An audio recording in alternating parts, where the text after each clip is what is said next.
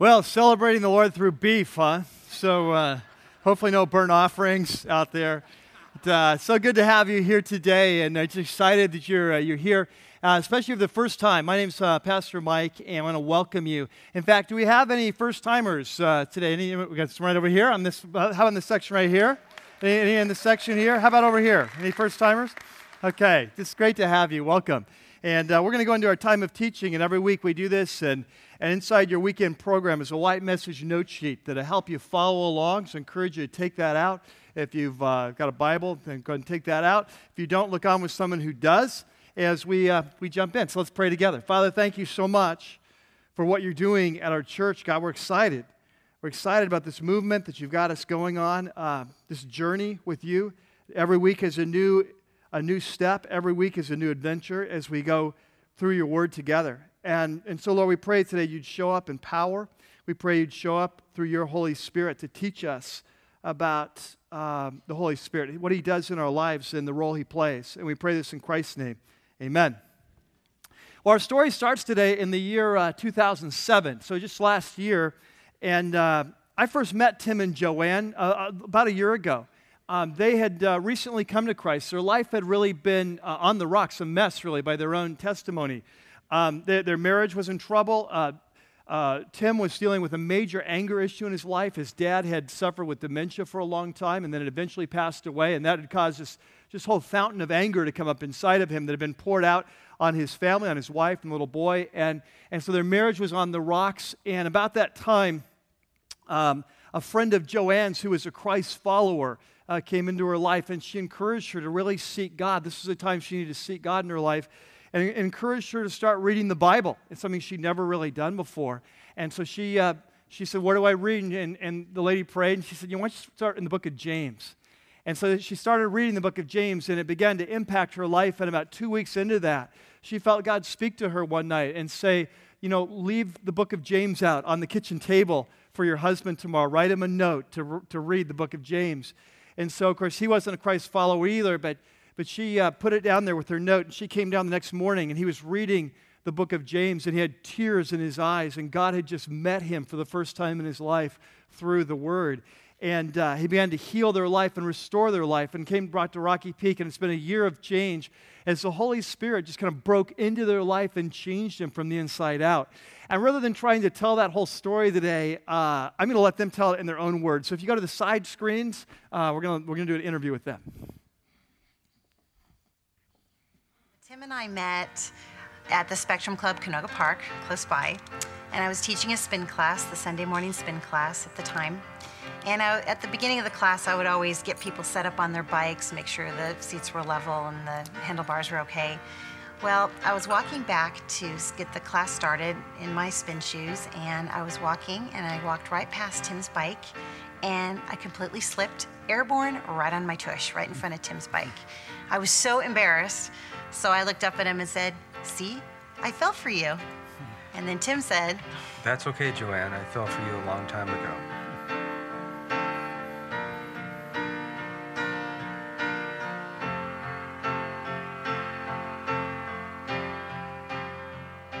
We really were going through tough times together in our marriage when Tim's dad really, really got very, very ill from dementia. A lot of short-fused, just feeling like jumping into foxholes sometimes in our home because of just Tim's grumbling and growling and anger and frustration. And it was just really hard at that time. And the worse his father got, the more anger and frustration Tim was having. And then when he had passed away, at that point thereafter, that's when kind of things came from bad to worse. We started to experiencing some marital difficulties, and mostly that was really centered around me, my behaviors, and it had to do mostly with some family dynamics, and mostly my father was quite ill, and I was taking out all my frustrations out on Joanne and Nicholas. And that was really the eye of our storm and our difficulty together as a couple. That same night, my friend Cindy from Paso Robles, Christian friend that I worked with, came over and spent the night at our home.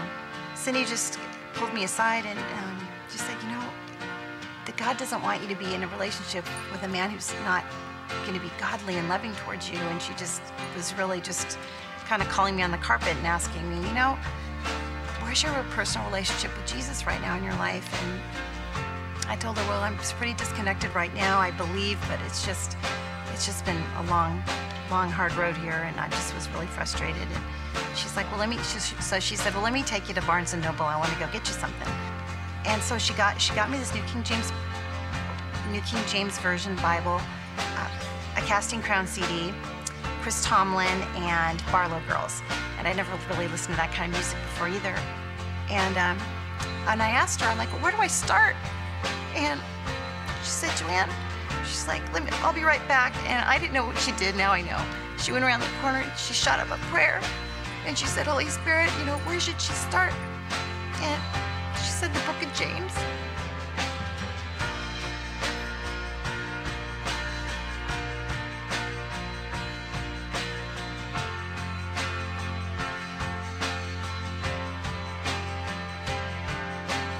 And then a couple weeks went by, and the more quiet I got, the more I noticed that he got more still too. And then 2 weeks later, I specifically just in the morning, I heard I was reading James again, and then I was up a lot reading James a lot, and I just heard like this little small voice say, "Leave the Bible open. Have your husband read this and write him a little note. Your father in heaven and your father, James, who just passed away, and the Holy Spirit want him to read this book today, this morning." So I wrote him that note, and I'll never forget, ever forget, walking into our kitchen and seeing his face, and that anger, growling, mean, frustrated face was just so soft and shiny, and his eyes were glowing, and he just looked at me with so much love, with a smile I haven't seen in so long, and we just hugged for the longest time, and that was our moment of brokenness. And that was when I accepted Christ in my life. It was just an amazing time. Prior to Joanne coming in the kitchen, I just got on my knees and just, after reading the book of James, about being quick to listen, slow to speak, and slow to anger, and to consider all my trials as consider them joyful, and that my trials will lead, if I persevere through my trials, that my faith will grow. And then from there, I started going to Celebrate Recovery. And it was in Celebrate Recovery I started to do one of the step studies. And then every Sunday morning, we always met with the Grahams. And they were trying to get us into a life group. And it was then I told Dennis, well, I can't do a life group. I'm doing CR. And he says, Tim, Pastor Mike says it's more important where you're going than where you've come from. And that was the lead into doing our life group. Where we were a year ago to where we are today, it's just been an incredible journey. And that journey is really just beginning. Even though we've been on a mission, we still have a lot of growth to do. We're involved in life groups here at Rocky Peak, and those have really been very nurturing to us. We've really been able to grow outside of the church, which has been really incredible. By the grace of God, He's just really, in a really special way, shown up to us through the Holy Spirit. And He continues to do so as long as I think Tim and I, we continue to just keep praying together and being obedient. From the anger and frustration at the beginning of what we went through in the last year and a half, through Tim's dad passing, through the book of James that Cindy shared with us to read, to our continued journey. I'm doing the life journal now, reading the Bible through for the first time, which has been so amazing. And it's such a blessing every morning reading the Word, and I've just never had that before in my life, and I just can't imagine life without it. And just just continuing to just walk together and just trusting and knowing that no matter what we're going to go through, he's going to be with us continued on within our life. I don't think we can imagine our lives without him, and knowing no matter what we're going to go through, he's our strength, and he's going to carry us through. It's been really a great journey, accepting Christ, letting him lead me, letting him lead us, to being baptized, to going on a mission, being part of life groups, be involved in Crown Financial, to let the Word be part of our lives, and to give us life. Christ gave us life, and to be able to share our testimonies to help those that are probably going through storms that we went through.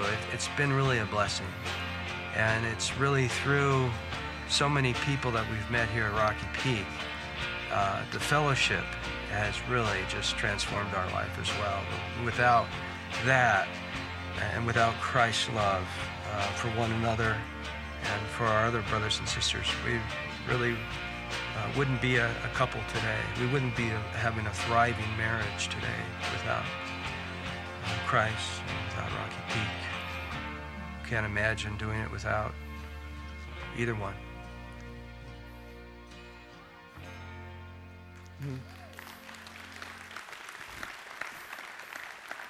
That amazing story, what God does when he comes into a person's life, when the Holy Spirit comes in and begins to change us from the inside out. It's not like someone has to come and tell you to be different. It's just like it just starts happening. Just a beautiful illustration of that. We'll be talking about it as we go through today. But today we're continuing this series that we've been in now since February. It's called The Way. And for those of you who are brand new, this is a study in the life and the teaching of the Apostle Paul, who is one of the greatest Christ followers, spiritual leaders of all time. And what we're doing in this series every week is we're coming alongside of him and we're asking him to mentor us. And what does it mean to be a follower of Jesus? What does it mean to be a part of this ancient movement that in the early church was called The Way? And so every week we do the same thing. We start off with one of his longest, most famous letters, the book of Romans in the New Testament. We use that as a launching pad into the rest of his life and teaching. And today we come to chapter 8. And so if you have your Bibles, turn to chapter 8. This is a chapter about the Holy Spirit. If you were here last week, you know that in chapter 7 of Romans, Paul talks about the major problem of the human race. He says there's something basically wrong with the human race at our core, that we're broken. We're a broken people. That we can have the desire to do what the right thing is, and yet we don't really have the power. And so we find ourselves in this endless spiral of what he calls sin and death. Wanting to do the right thing, having the best of intentions, end up doing the wrong thing. And so like a moth to the flame, we keep getting drawn back to the dark side. And so he calls it the law of sin and death. Like you have a law of gravity or a law of thermodynamics. It's a spiritual law. It's called the law of sin and death. That we as a human race, we want to do the right thing, but we keep getting drawn down into sin and death. Well, anyway, in chapter 8 now, the topic is what God has done to rescue us as a race. That not only did Jesus come to die for us so our sins could be forgiven, but he came to send his Holy Spirit into our life so that, and Paul calls it the law of the Spirit of life in Christ Jesus. So he says the law of the Spirit of life has now set us free from the law of sin and death. And so with that as the intro, let's jump in. We're going to run through the first 14 verses today and look at this. We're calling this message the Spirit Part 1. And then we'll come back next week and do some more in Romans 8, and then talk about the Spirit Part 2. So here we go. Verse 1. Therefore, there is now no condemnation for those who are in Christ Jesus. Now that we've come to Jesus, we're no longer condemned. We're no longer under God's judicial sentence of guilty. We've been forgiven. But it's not just because our sins have been forgiven. We're no longer condemned because God is changing us from the inside out. Verse 2, because through Christ Jesus, the law of the Spirit of life, there's that passage, there's that phrase, has set me free from the law of sin and death. Okay? So the law of sin and death is Romans 7. Now through Christ, the law of the Spirit of life has set me free. That's chapter 8. For, verse 3, for what the law was powerless to do, and that it was weakened by sinful nature. Remember we learned last week, that the law of God is good and right and true. It's telling us if you want to get the best most out of life, here's the way to do it. The law is good. The problem, remember, is when the law intersects with human nature. Remember that? And all of a sudden now we're not able to carry it out. And so that's what he's referring to. He says, verse 3, what the law was powerless to do and that it was weakened by sinful nature, God did by sending his own Son in the likeness of sinful man to be a sin offering. And he condemned sin in sinful man. So God solved the problem by sending his Son Jesus in the likeness of sinful man. He wasn't a sinful man. He was a real man, but without the sin nature, likeness of sinful man. And he condemned the human race. Now, what do you mean by that? Well, think back to if you've ever watched TV or you've gone by a movie where there's a condemned building. You've driven down and that building is condemned. What does that mean? It means that the building is so far gone it's beyond repair, and so it has to be destroyed, has to be wiped out. And so God has condemned the human race. The human race is something broken, it can't be repaired, and through Christ he condemned it, but so the building could be torn down and then rebuilt. Okay?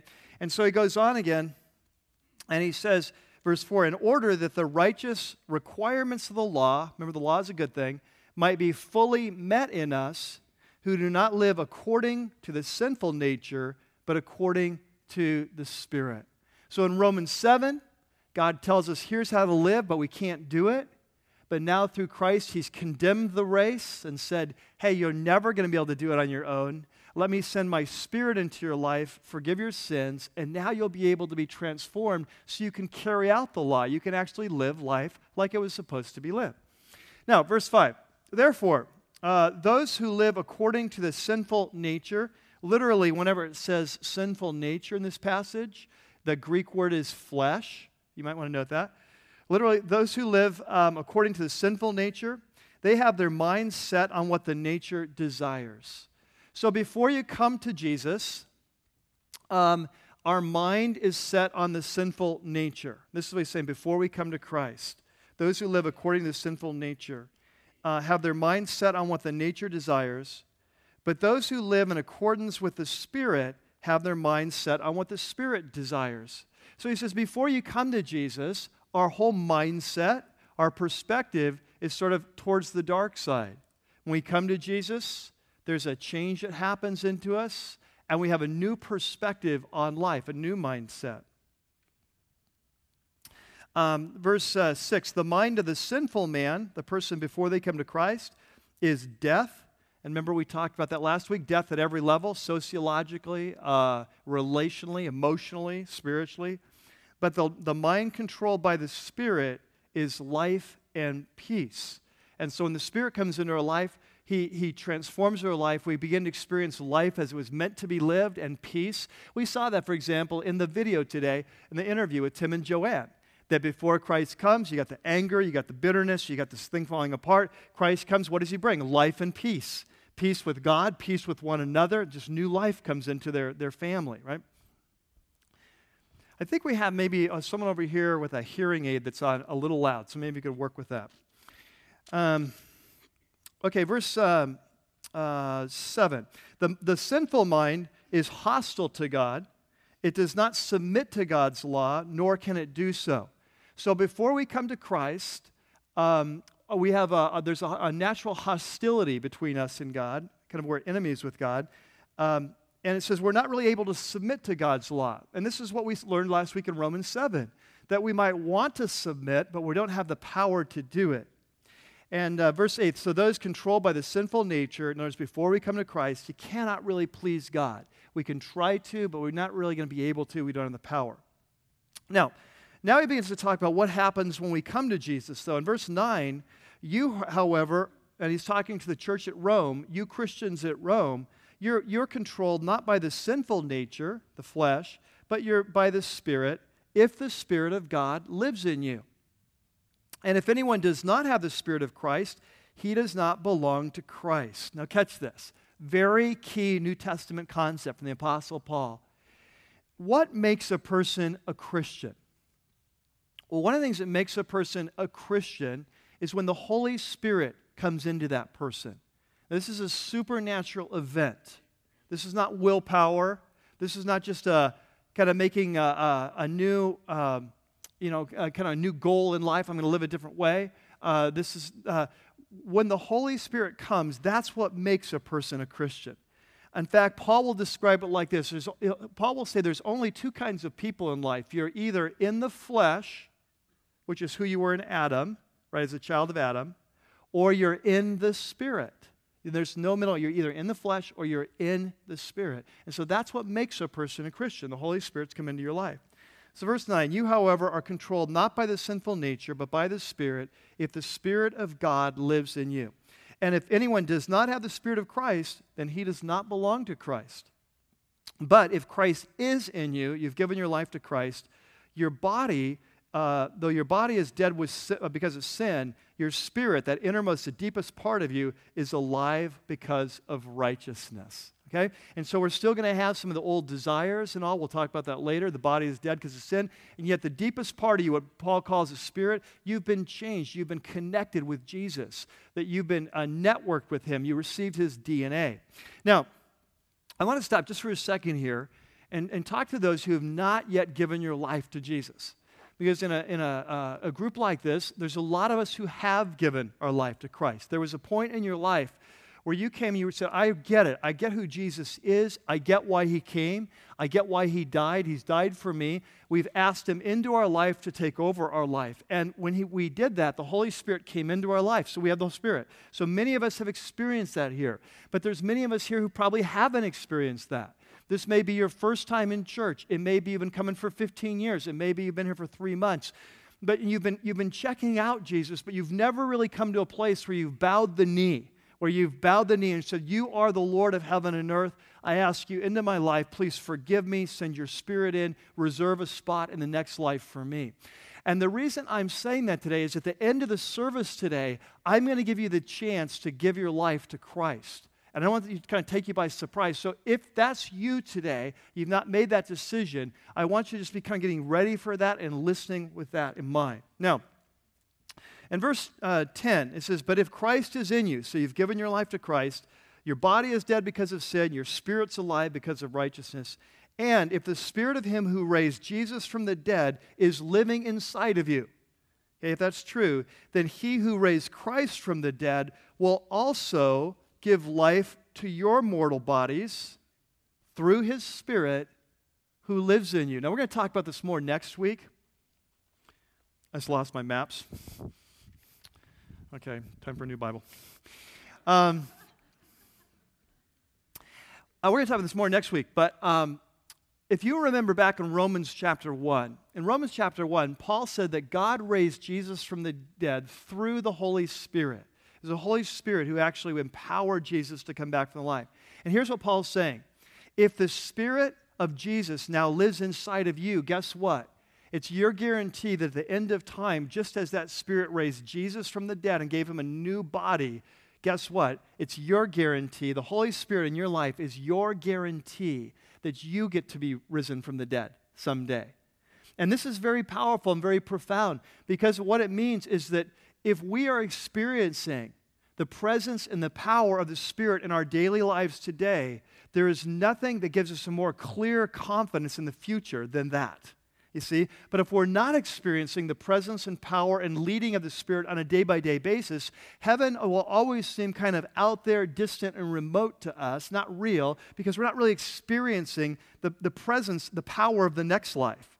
See, when the Holy Spirit comes, we begin to experience the power of the next life here and now. We get a foretaste of it, and we'll delve into that more next week.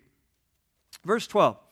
He says, therefore, brothers, we have an obligation. Notice, because the Spirit's come into our life, we have an obligation, but it's not to the sinful nature to live according to it. For if you live according to the sinful nature, you will die. If you pursue the flesh in your life, it will kill you both now and the next life. He says, but if by the Spirit, underline that, by the Spirit, this is supernatural activity. If by the Spirit you put to death the misdeeds of the body, you will live. This is the whole point. Jesus came to give us life, but I want you to catch this. For us to experience it, we have to put to death the bad parts of the old life, right? Because they're destructive, They're evil. They hurt people. They hurt us. And so if you want to experience the life God has for you, you have to put to death the deeds of the old life. And he says, but you do that not on your own strength. You do that through the Holy Spirit. And we'll be talking about that today. And then he says, verse 14, because those who are led by the Spirit of God are sons of God. Now catch this. Paul says that when the Holy Spirit, when you give your life to Jesus, the Holy Spirit comes in your life, and the Holy Spirit will lead you in your life. He will lead you. It says, those who are led by the Spirit are sons of God. This is your birthright. As a follower of Jesus, your birthright is to be led by the Spirit. Now, in this context, he's not talking about being led by the Spirit in terms of who to marry or whether to move or to take that job. I think the Holy Spirit does lead us in those areas, but that's not what he's talking about here. What he's talking about here is being led by the Spirit on a day-by-day basis of how to put to death the old life so we can experience the resurrection with him. We experience the new life that he died to give us, okay? So that's the passage. Now, in the time that we have today, I want to break it down, and I want to go over 3 important principles about the Holy Spirit, how he works in our life. And the first one is longer, the last one's longer, the middle one will be very short, all right? So 1 and 3 longer, 2 quickly. Let's jump in. There's a section there in your note sheet. It's called the coming of the Spirit, the supernatural life. And the first principle goes like this. The coming of the Spirit starts a whole new era. The coming of the Spirit, it starts or launches like a whole new era.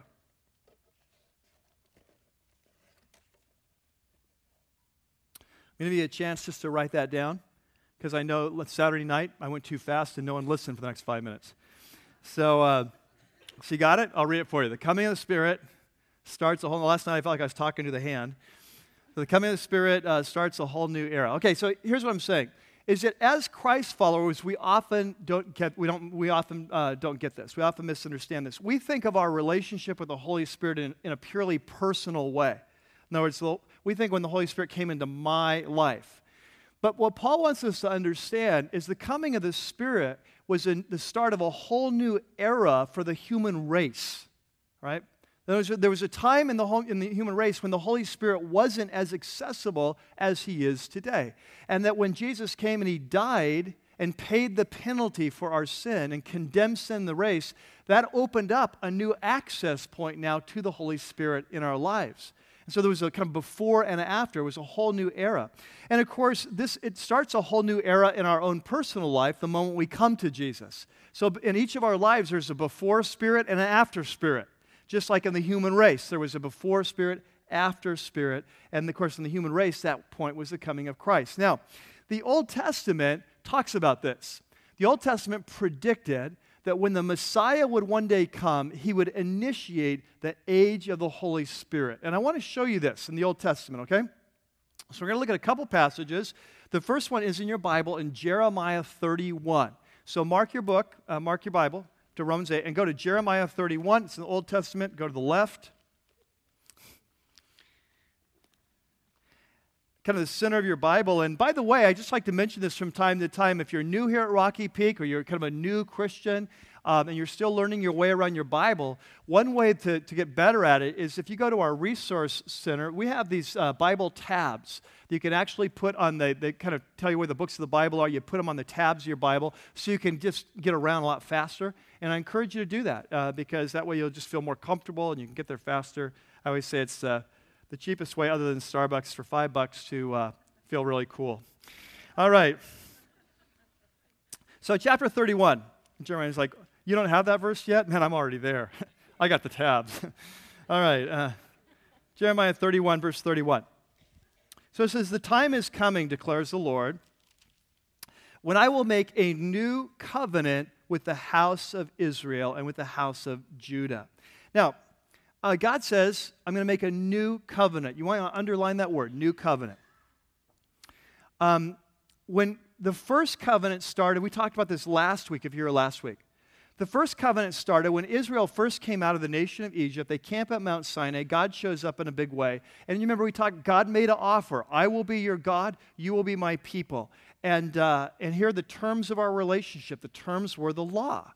And so it was kind of as much like a wedding ceremony. God was coming to the nation saying, I'll be a husband to you. Will you be a wife to me? And they were very much in love with this new God who had rescued them. They said, whatever you say, we will do. And so they enter into this covenant of marriage, so to speak, with God. That was the first covenant. Of course, as we saw last week, they were unable to keep the terms of the agreement, not because the terms were unreasonable or bad, but because they were fallen people. And as a result, now we go to the time of Jeremiah, we're reading this verse, it's 800 years later, and God is predicting the time when he will introduce a new covenant. And let's see what he says about that. Verse 12. It will not be like the covenant that I made with their forefathers when I took them by the hand to lead them out of Egypt, because they broke my covenant, though I was a what to them? A husband. You see, the first covenant is like a husband-type relationship, a marriage-type relationship, declares the Lord. Now, this is the covenant I will make with them, and he begins to describe the features of this new covenant. He says, I will put my law in their minds, and I will write it on their hearts. Now catch this. First covenant, when God gave them the law, what did he write it on? Do you remember? Tablets of stone, right? And so the law was external to them. God said, here's what you need to do to live life the best way. Here are the top 10 rules of our relationship, so to speak. And so I'm going to write it in stone, but they weren't written on our hearts. And so the problem is that God could say, this is what you're supposed to be, but we had this power of sin in the human race that was like a magnetic pull to do the exact opposite. We talked about that last week. And so the law was good, but we didn't have the ability to carry out, so we kept breaking it. So God says, that's why we need a new covenant. This time I'm going to write it on your hearts. I'm going to change you, what I like to say, from the inside out. I'm going to put my desires, my perspectives, I'm going to write it on your heart. And he goes on and he says that I will be their God and they will be my people. And he says, no longer will a man teach his neighbor or a man his brother saying, hey, know the Lord, seek God, man. It's because they will all know me, from the least of them to the greatest. He says, when this happens, one of the features of the new covenant is this personal relationship with God where you really know him. I could call it like a first name basis. It's like it's kind of like you really come to, like God once used to be a fuzzy concept. Yeah, I guess there's a God. But when you come to Christ, everything changes and you know him like in a personal way. Like you really, you know him. He's real to you. He's become very real. And he says, and he says in the last couple lines, for I will forgive their wickedness and I will remember their sins no more. So, the new covenant that God promises, and there will come a time this new covenant will come. Well, what does it look like? Well, two major characteristics. And one we often talk about in Christian circles and one we often neglect. The one that we always talk about is I will remember your sins no more, that part of it. We often talk, come to Jesus, have your sins forgiven. We get that part, right? But it's only half of the new covenant. The other half is that he will write his law on our hearts. That's the supernatural part, that he will write his law on our hearts. He'll change us from the inside out. Now, flip over on your note sheet. On your note sheet there, I put one other prophecy from the Old Testament that describes this. It's from the book of Ezekiel. And this time he spells it out even more clearly that this new covenant is a work of God's Spirit. So he says, I will sprinkle water on you. He's talking to Israel. I will sprinkle clean water on you, and you will be clean. I will cleanse you from all your impurities and from all your idols. So he's talking about washing away the past life, okay? And I will give you a new heart and put a new spirit in you. See, change from the inside out. And I will remove your heart of stone, and I will give you a heart of flesh. One of my favorite moments in the interview with Tim and Joanne is that moment where she talks about coming downstairs. He's reading the Bible, he's been crying, and he looks up at her, and that face that had been full of anger and tension and just frustration for all these months, she described it as shining and soft and tender and full of love. And what had happened? It had just happened in a moment.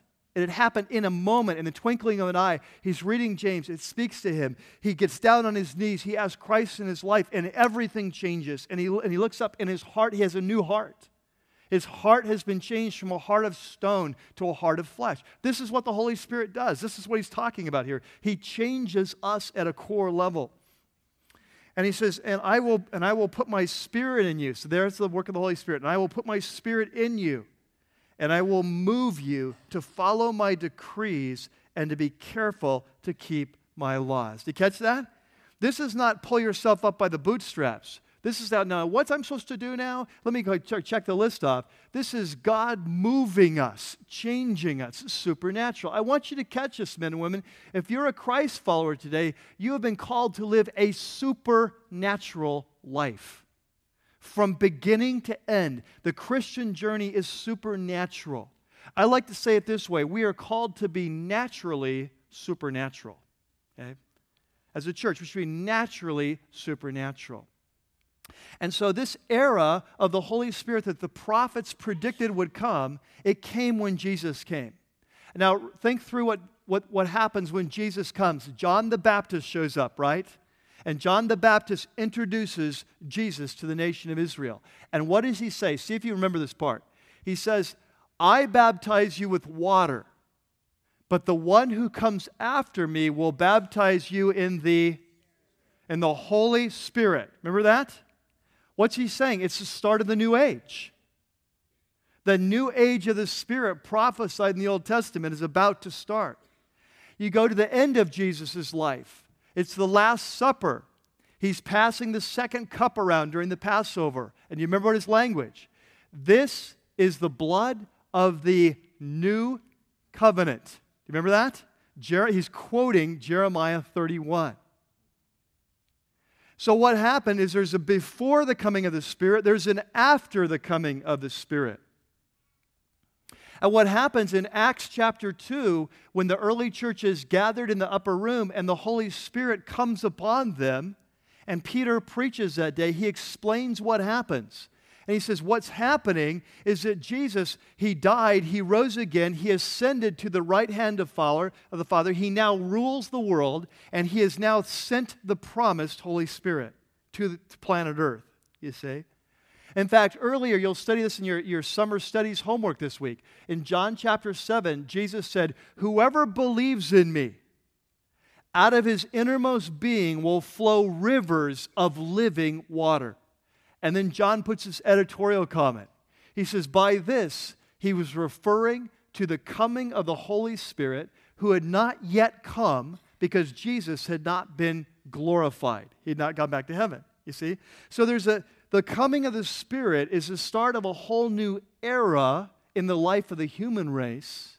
But the coming of the Spirit is the start of a whole new era in our lives when we give our life to Christ.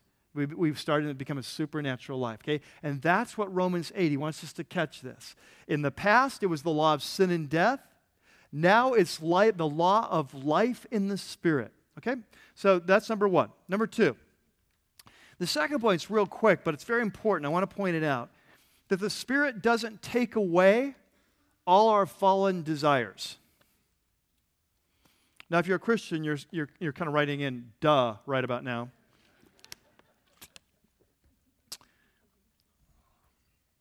The Spirit doesn't take away all our fallen desires. That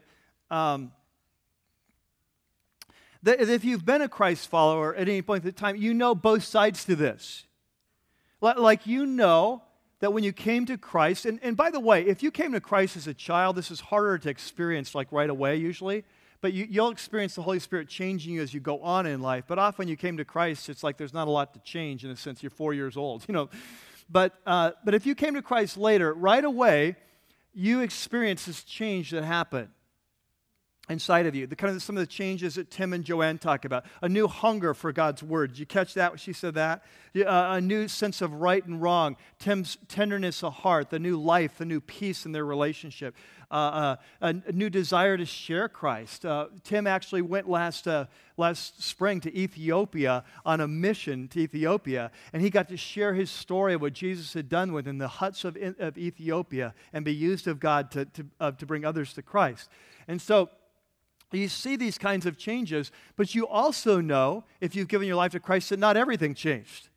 That you still have some of your fallen desires, right? You still have what Paul calls, your body is dead. You still have this body of death. And so you've got this new life at your core. You're in Christ. You're a new creation. The old has passed. And yet you still have these old fallen desires. He doesn't remove them all. And so Paul talks about that in chapter 8 and verse 13. Let's look what he says. He says, "For if you live according to the sinful nature, you will die. But if by the Spirit you put to death the misdeeds of the body, you will live." And so he assumes that after you come to Christ, there are going to be misdeeds of the body you have to put to death. He assumes that we are going to still have fallen desires that we're going to have to put to death if we want to rise to experience this new life Christ came to give us. And so that's just part of it. And so we all have them, right? Like we all have illicit. Does anyone here not have any illicit desires in your life? Right? We all have it, right? Like I've got them, you got them, and we're going to have them to the day we die. But here's the point. To become restored to be like Jesus, we're going to have to learn how to put those things to death because they lead to destruction in our life. And so the key to becoming like Jesus is learning how to put to death the old evil desires. And notice what Paul says, though. It's by the Spirit. It's not something we do on our own. And that leads to point number 3. So let's go on. Number 3. Number 3 is the secret of success. So you say, well, how do we put this thing to death? How do we put the old life to death? Well, the secret of success, according to Paul, is to stay in step with the Spirit.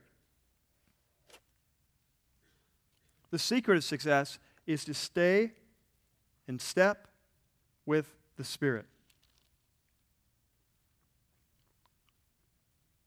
Let's go back to verse 13, 8:13.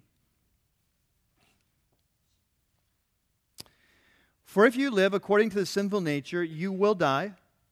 But if by the Spirit," catch that, it's by the Spirit, this is the Holy Spirit-led action, "you put to death the misdeeds of the body, you will live, you'll experience the life God has for you.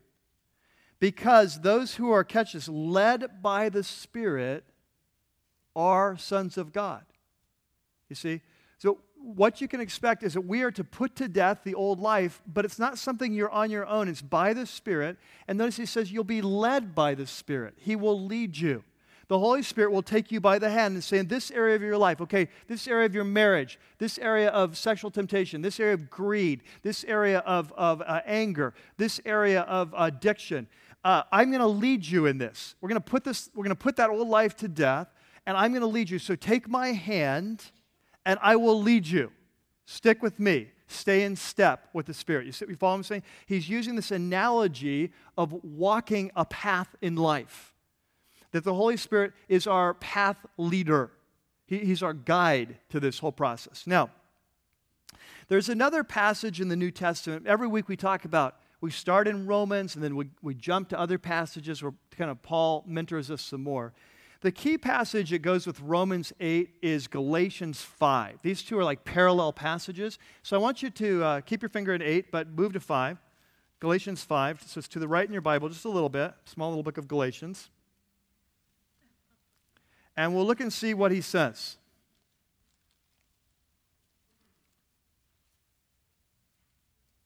Verse 16, 5:16.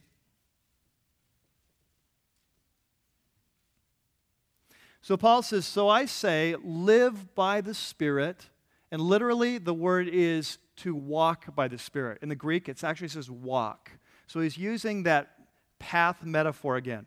So I say, walk by the Spirit, and you will not gratify the desires of the sinful nature, or literally the flesh. So what Paul is saying is the key to beating the old life is not focusing on the old life. How do you beat it? The key is focusing on the Spirit and what the Spirit's telling you to do. Walk by the Spirit, you won't fall into the traps. It's kind of like, if you're trying to kind of walk across like a little narrow bridge or a log in the stream, it's like if you look down at the stream, you fall in, right? The trick is to watch ahead, kind of follow the log ahead, focus on the log down the road. Don't focus on where you don't want to go, focus on where you do want to go. Same in spiritual life. He says, if you don't want to fall off, don't focus on the sin and, not supposed to do that. Focus on what the Spirit's telling you to do, and then you'll be able to make it across. Now, he makes it even more clear in verse 5:25. Since we live by this Spirit, in other words, since we've come alive, since the Holy Spirit's come into our life and given us this new life and peace, since we live by the Spirit, let us keep in step with the Spirit. Now, catch that.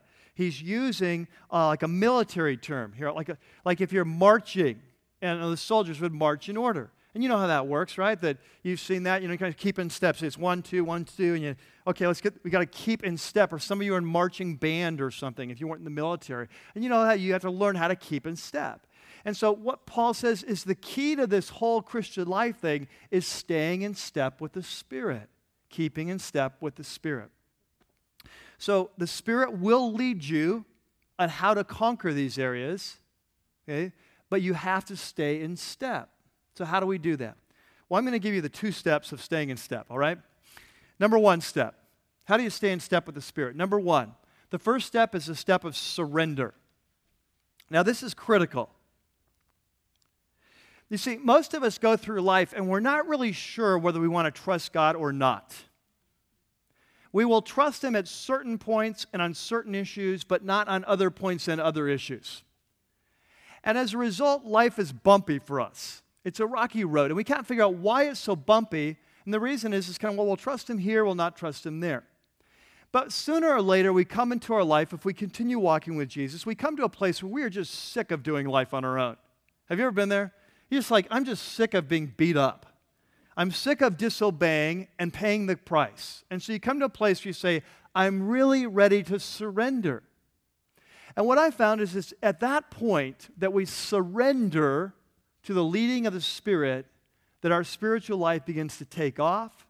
It's at that point that the Holy Spirit begins to speak. Because let me let you in on a little secret that's really powerful and profound. As a general rule, the Holy Spirit will not speak to people who are not listening. Okay? There's a great verse there on your note sheet. It's from the book of Proverbs.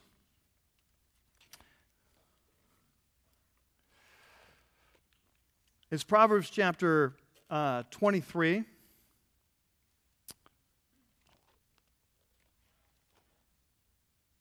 And it goes like this, 23:9. It says, do not speak to a fool, for he will scorn the wisdom of your words. In other words, there's some people in life, don't waste your breath on them. They're just a fool. They're going to do really stupid things. You can try to give them wise counsel. They're just going to blow it back in your face, get mad at you, and then they're going to go and do their thing anyway. And so don't speak to a fool because they're going to scorn the wisdom of your words. Now, who inspired these words to be written? Yeah, the Holy Spirit, right? We believe the Bible inspired these words to be written. And so the Holy Spirit inspired the proverb writer to write this proverb. Don't speak to a fool, he'll scorn the wisdom. Well, guess what? The same Holy Spirit who inspired this verse, he takes his own advice. And so in his own life, the Holy Spirit will not speak to a fool who scorns the wisdom of his words. And so many times in life, we're trying to overcome, oh God, help me to forgive this person, or help me to resist this sexual temptation, or help me to overcome my greed, or help me to grow more loving, or help me to care more about people. And so we're praying that God will do this, but we are scorning the wisdom of his words. We are not willing to surrender the area that needs to be surrendered in order for him to empower us. Does this make sense? So what happens is God's willing to empower us. We're not ready to surrender. Let me illustrate it like this. When I was about 14 or 15 years old, I lived in North San Diego County, and my youth group that I was in at church, they were going to take a trip to Disneyland. And I was really looking forward to this. It was big time. 14 or 15, you can't drive yet. And so going to Disneyland was a big deal. The only problem was I was dating a girl at the time, and we were too involved physically. And I'm not going to go beyond that, but let's just say we're just too involved physically. And so I really wanted to go to Disneyland because at Disneyland, there are a lot of dark places where you're alone. And don't look at me like that. You've been to Disneyland. And when you're 14 or 15, it's like, this is a great opportunity. And now I'm a Christ follower at this time, right? And so I'm struggling with this thing, and you're kind of making your vows. I'm not going to do it again. Okay, so you're going through this whole deal. And so the week comes, and I'm really looking forward to this. At the beginning of the week, I get sick. I get the flu. And now I'm praying that Jesus will heal me so I can go to Disneyland. Now, can you see the problem? You see the problem here? And so I'm praying that Jesus is going to heal me so I can go to Disneyland. And here's what I'm saying. Jesus, if you heal me, I'll really try to do the right thing. I will really try my hardest to do the right thing. Well, what happened? The last day, he healed me. I went to Disneyland. I did the wrong thing. Why? Because I wasn't really surrendered. I wasn't really willing to sacrifice that area of my life. I still thought I knew better than God. At that point, in that area of my life, at that point in time, I still thought I knew better than God. And so what was going to happen, I was going to have to continue to pay the death tax on disobedience until I got a little sicker of the price of disobedience. That's what's going to happen in my life. And so I was going to have to pay the death tax until I was ready to really surrender. And this is how it often works in our life.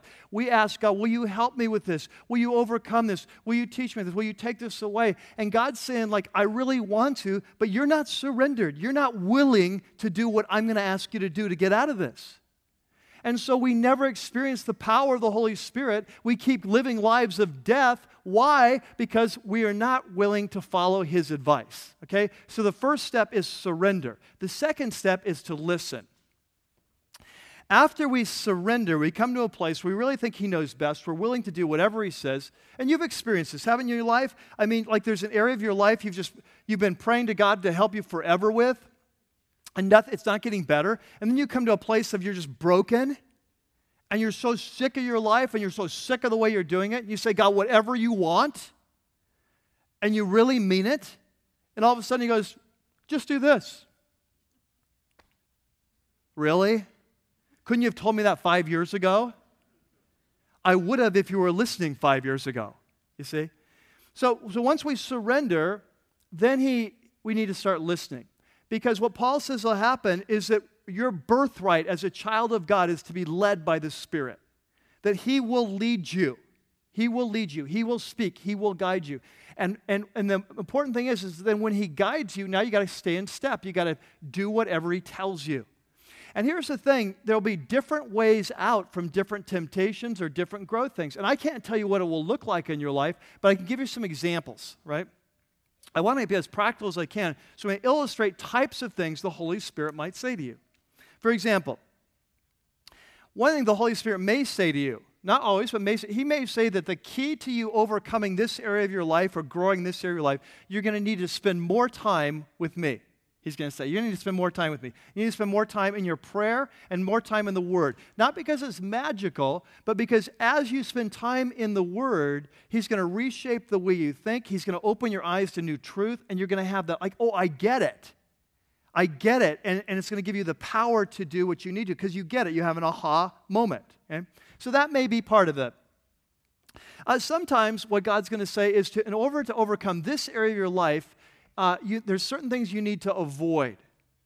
Like there's certain people you need to avoid, or certain people you need to stop emailing, or certain places you need to stop going. There's certain habits you need to get rid of. That in order to beat this one, the Holy Spirit's going to say, this is what it means to keep in step. You need to avoid this. So, for example, let's say that you have a problem with shopping, right? That you overspend. And the Holy Spirit may come and say, you can no longer go to Nordstrom's. And you're like, but I want to go to Nordstrom's. No, you just cannot go anymore. Oh, I don't want to be healed that way, God. I want you to make it so I can go to Nordstrom's and just not overbuy. Right? Not overspend. Okay? And we do this, don't we? He's like, no, you can't do that. Okay, no, I don't want you to, God, what do I want you to do? I want you to change me so I can go out with my girlfriend and stay out till 4 in the morning in remote places and just have wonderful conversations. Could you just change my heart so that I can do that? Well, I don't want to stop going to the bar. I just want to go and not want the alcohol. You see? That this is what we often want. God, will you just change me supernaturally? And the Holy Spirit's telling you, no, listen, just do this. Just don't go to that bar anymore. Okay? The Holy Spirit's telling you, okay, cancel that cable subscription. The Holy Spirit's saying, this is your step. Don't go to auto malls anymore. You cannot go. It's something about the smell of a new car that causes you to lose your brain. Well, God, can't you just take that away and make my nose normal? No. Okay, sometimes, a fourth example. Sometimes God is going to say, you need some, or a third example, you're going to need some friendship and support. That if you are going to overcome this area of your life, you need some more encouragement, support, some accountability. Tim talked in his interview about Celebrate Recovery and life groups and the important role that those played in his life. And so did Jesus come in and change it from the inside out? Yes, but the Holy Spirit, and this is your next step. You need to go to Celebrate Recovery. Now you need to go to a life group. It's through this connection. You see, sometimes we're not designed to beat everything on our own. Sometimes He's going to give you a specific action step. Sometimes the Holy Spirit's going to say, okay, in this particular situation, this is what you need to do. And you're just praying, God, I just want to forgive this person. I've been carrying this hatred for him, the bitterness for 5 years. I'm sick of it. I'll do whatever you want me to do. How do I let go? I've tried everything. I can't let go. And the Holy Spirit's going to put an idea in your mind that's going to come with His authority. And here's what it's going to say. It's going to say, I want you to get up and start every day, the first thing out of bed, I want you to pray for that person that I would bless them. And you're going to say, like, you mean, in other words, instead of praying every day when I get out of bed first thing that you would curse them, that I would now bless them? Well, God, isn't a prayer a prayer? I mean, really, you know. You've got neighbors that their dogs bark too much. You know what I'm talking about? This is almost causes me to kill people. At our old house, we had neighbors. Their dogs were always barking in the middle of the night, waking you up all the time. Seriously. I go to my buddies at work, my other pastor buddies. I say, what do you think I should do as a Christ follower? I've talked to them, I call them in the middle of the night. You know, your dogs are barking. I mean, they're like, have you thought of poison? Thanks, guys. A lot of help. Seriously, one time I talked to the daughter, the grown daughter, and she said, yeah, my mom knows they bark a lot, but she puts in her earplugs every night before she goes to bed so it doesn't bother her. Like, great. So what do? You know, and so maybe the Holy Spirit puts an idea in your heart. You need to, next time you make chocolate chip cookies, take them over and just say, hey, just had some extra cookies. You need to do an act of love towards that person. That's going to be what the Holy Spirit's going to use to break. You see what I'm saying? It's like, I can't tell you what the Holy Spirit's going to do for you to tell you to do. Well, what I can tell you is if you're surrendered, you should expect Him to guide you. You should expect that. I know in my life, the fifth example I want to give is sometimes the Holy Spirit just wants us to learn to trust Him and rely on Him for power instead of trying to do it or change on our own. And this is the hardest one to explain, but frankly, it's the most important lesson I've ever learned in my spiritual life, is that, you know, by nature, I'm sort of a high achiever type person. I call myself a type A minus. And so when I come to my spiritual life, I do it the same way. It's like I want to be like Jesus. Okay, I'm going to read my Bible. I'm going to pray. I'm going to fast. I'm going to learn this apology. I'm going to get this thing down, self-discipline, self-control. And that just did not serve me well for the many early years of my life following Jesus. And I finally came to a place where it's like, I can't do this Christian life thing. It's impossible. I'm done. I'm out. And honestly, if I had words for it, it's like the Holy Spirit said, I've been waiting for you to say that your whole life. Because it's not about you and your power. It's about trusting me.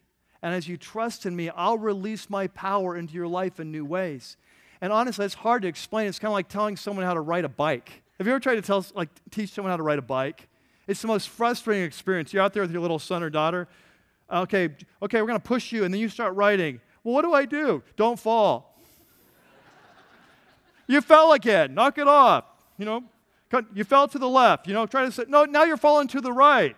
You're trying to instruct them, but it's really impossible because you're telling them to get to this balance point. And how do you explain that? How do you explain it to yourself? It's like now you just know, right? You get on a bike and you balance, but it was impossible. You just had to kind of work it out. And spiritually, lots of times, some of the most important lessons in life, the Holy Spirit, are things that you can't really pass on to someone. You can say, it's possible to ride a bike. And I know in my experience that one of the most powerful lessons I learned was that it wasn't about me trying, it was about me trusting. And as I began to learn to trust in the Lord, it released His power in my life in phenomenal ways because everything spiritual always happens by faith and trust. But I can't really explain it all for you exactly how that works, but I can tell you that it's out there. I can tell you the Bible says it's out there. Right? But here's the point. The point is that Paul says when we become a Christ follower, Jesus comes in, He begins to change us from the inside out, and yet there's these old desires that will destroy us, and we have to do battle with them. But we don't do the battle on our own. We do the battle by the Spirit, and what that means is we need to learn to listen to what the Holy Spirit is saying. In this situation, this is how you beat this particular sin or this destructive thing. Does that make sense? Okay, let's pray. Father, we're so thankful that we live in the era of the Spirit. And we're thankful that You have come and died and risen again so that we could receive the Holy Spirit. Not only the forgiveness of sins, but the gift of Your Spirit living inside us, changing us from the inside out. And we want to be a church that is experiencing the supernatural in natural ways. And so, Lord, we pray that we would come, and we pray that in our areas, if there's an area of life we need to surrender so that we can experience and unleash Your Spirit, I pray, Lord, that right now that we would be able to release that to You and surrender. While our heads are bowed and our eyes are closed, I want to speak to those of you who've not yet given your life to Jesus. I've described that earlier. I told you again this opportunity. And if this is you, then what you're experiencing right now is there's a hunger inside of you can't explain. There's a hunger inside of you right now that you want to know Jesus. You want to know the God who created you. You want to be forgiven. You want to be changed. You want to follow Him. And you can't even maybe explain it all, but there is just a hunger, a burning in your heart right now that you want that. And if that's what you're experiencing right now, that's the Holy Spirit calling you home. And I'm going to pray a very simple prayer right now. And if this expresses the desire of your heart, I would ask you just to pray along in your heart with me and ask Christ into your life. Dear Jesus, I ask You into my life. I acknowledge that You are the Lord, the creator of heavens and earth. And I submit to Your leadership.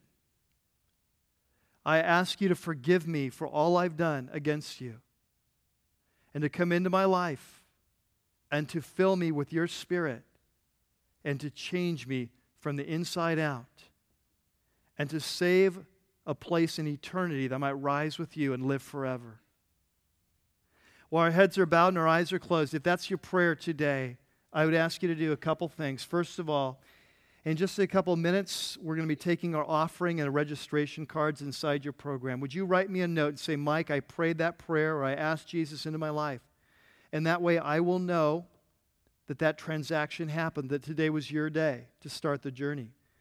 And then also, I want you to know that this week, then I'll write you a letter with some next steps on your journey. And also, we will call you this week to see when you want to be baptized. Because if you're serious about following Jesus, that's the very first step. And we're having our baptism next week. And so you'll be able to enter in the waters of baptism with Christ and say goodbye to your old life and hello to your new life. Father, we just pray now as a church that You would be transforming us from the inside out, writing Your law on our hearts, moving us to do Your will. We pray this in Christ's name. Amen.